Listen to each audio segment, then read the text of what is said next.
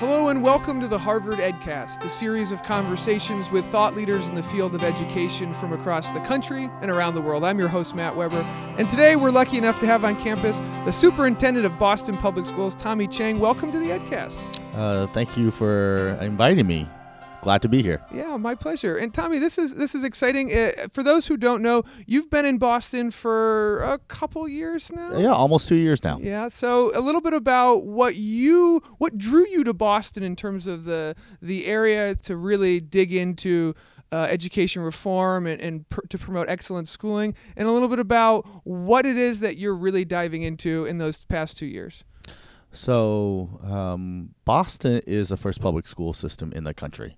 The first public school in the country was the Boston Latin School here in the city. There are more U.S. presidents in our history than there are headmasters of Boston Latin School. There is such a rich history of education in the city, and it is also one of the highest performing urban school systems, if not the highest performing urban school system in the country.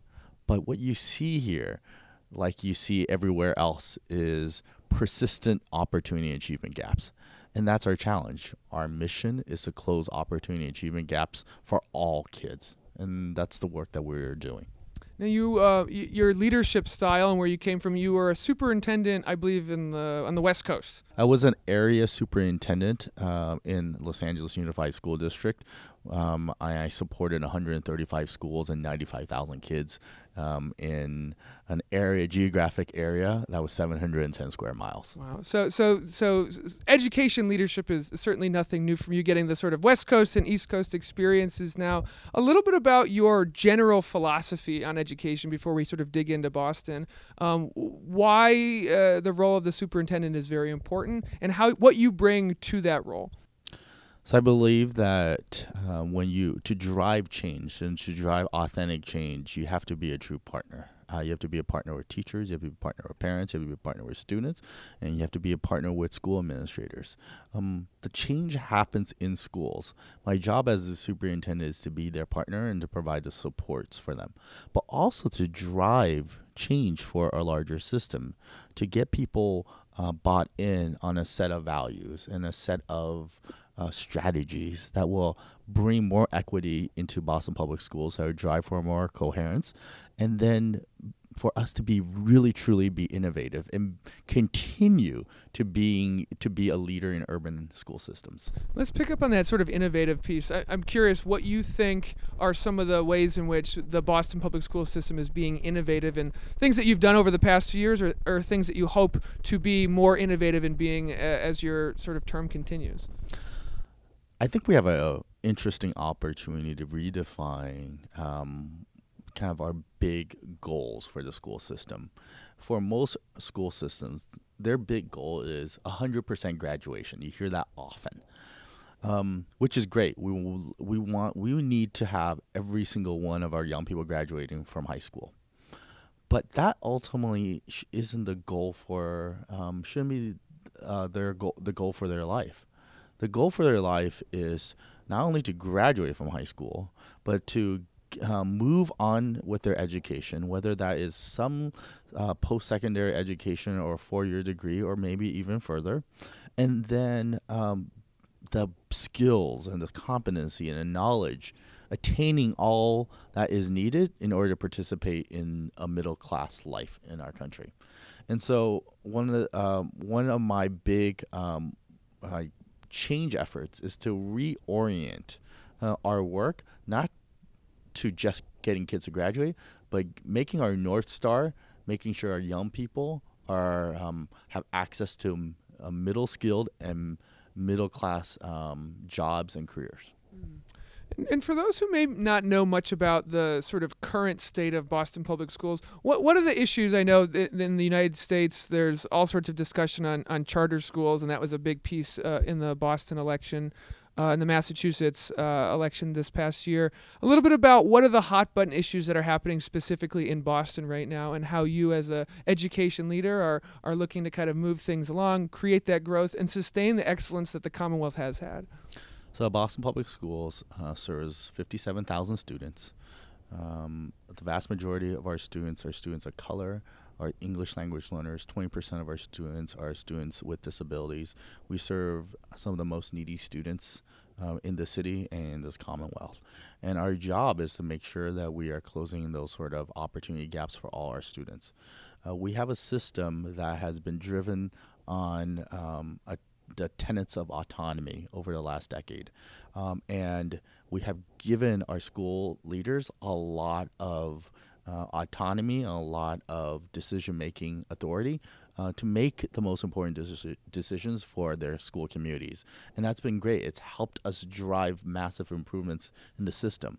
But we're at a point where we need to make sure that the work that we are doing in raising student achievement isn't continuing to exacerbate opportunity achievement gaps. And so that's why I've been really also emphasizing this value of coherence. Like, we all must believe that every single young person can access rigorous curriculum. And so, for example, one of the things that we've done over the last several months is raise the rigor for all fourth grade students in the school system. Previous to me coming to Boston, there was this phenomenon where third graders take a test, and determining how well they take that test, they go into an advanced work class or they go into general ed. And what we're doing now is trying to lift the bar for more kids.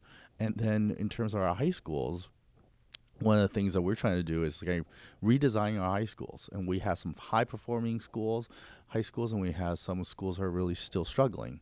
And many of our turnaround schools are at the high school level. We currently have 2 turnaround schools that are going through the process with the state. We need to raise the rigor. And I think how we do that is actually to bring more innovative approaches and more innovative programming to our high schools. And I'm going to try to lead the effort in combining career technical education and rigorous college prep curriculum putting them together side by side. Well, and the plan for that kind of work, is that something you stage out over the next couple of months, years? Like, how does that work in terms of actual implementation? So the staging is beginning now, but the work is going to be over a course of next 5 to 10 years. This is long-term work. It's going to require redesigning a curriculum. It's going to require establishment of partnerships that have yet to be formed. And we need to bring in the business sector, the nonprofit sector. We need to bring people from across the city to believe in this sort of effort, because we are saying now to a young person, you're going to get not only academic coursework in high school, you will also be getting the experience of what it means to be someone who works in the tourism industry, and what does it feel like to be someone who studies bioengineering and works in one of the incredible biotech companies that are near the city of Boston. So it's going to be a very different type of experience for young people. Fantastic. And last question, and thanks for you're such a busy person, taking the time to appear on this podcast. But why education in the first place? I mean, you've risen the sort of ranks to become the superintendent of Boston Public Schools, but that eventually started at some point. This love, this spark for learning and wanting to promote learning at the K-12 level and beyond. What was the one moment where you thought, I think I want to devote my career to education? And then how did that spark turn into the wildfire of now being a superintendent?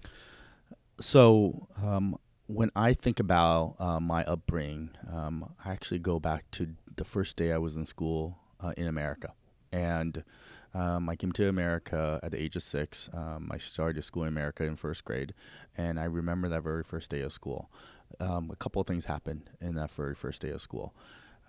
I had one teacher that did not realize that I did not speak English, and was very rude and very disrespectful to me, and he did not affirm my identity. And from the unintended consequence of a horrible interaction I had with that one teacher was that my mom and dad, in order to protect me, stopped speaking Chinese and Mandarin with me and wanted me to speak perfect English and wanted me to be quote-unquote American as possible.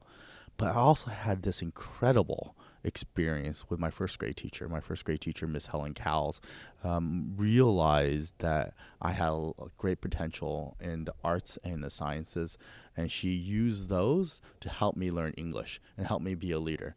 And I give her all the credit for inspiring me to be a teacher and then later on to be a principal and now a superintendent. I give her all the credit for being my motivation. And so I often think back to that very first day of America, and that was the day that inspired me to be an educator. And that's why the work that we are doing in Boston Public Schools in making sure the identity of our young people are affirmed and sustained is so critical. We want every single young person coming to BPS and feel that they are welcome and that they are safe and they have the opportunity to be engaged in some rigorous learning so they prepare for college, career, and life. Beautiful origin story, and a good thing you're at the helm of the leadership here at the Boston Public Schools. Tommy, thanks so much for being on the EdCast. Thanks, Matt. This has been the Harvard EdCast, a production of the Harvard Graduate School of Education. I'm your host, Matt Weber. Thank you kindly for listening.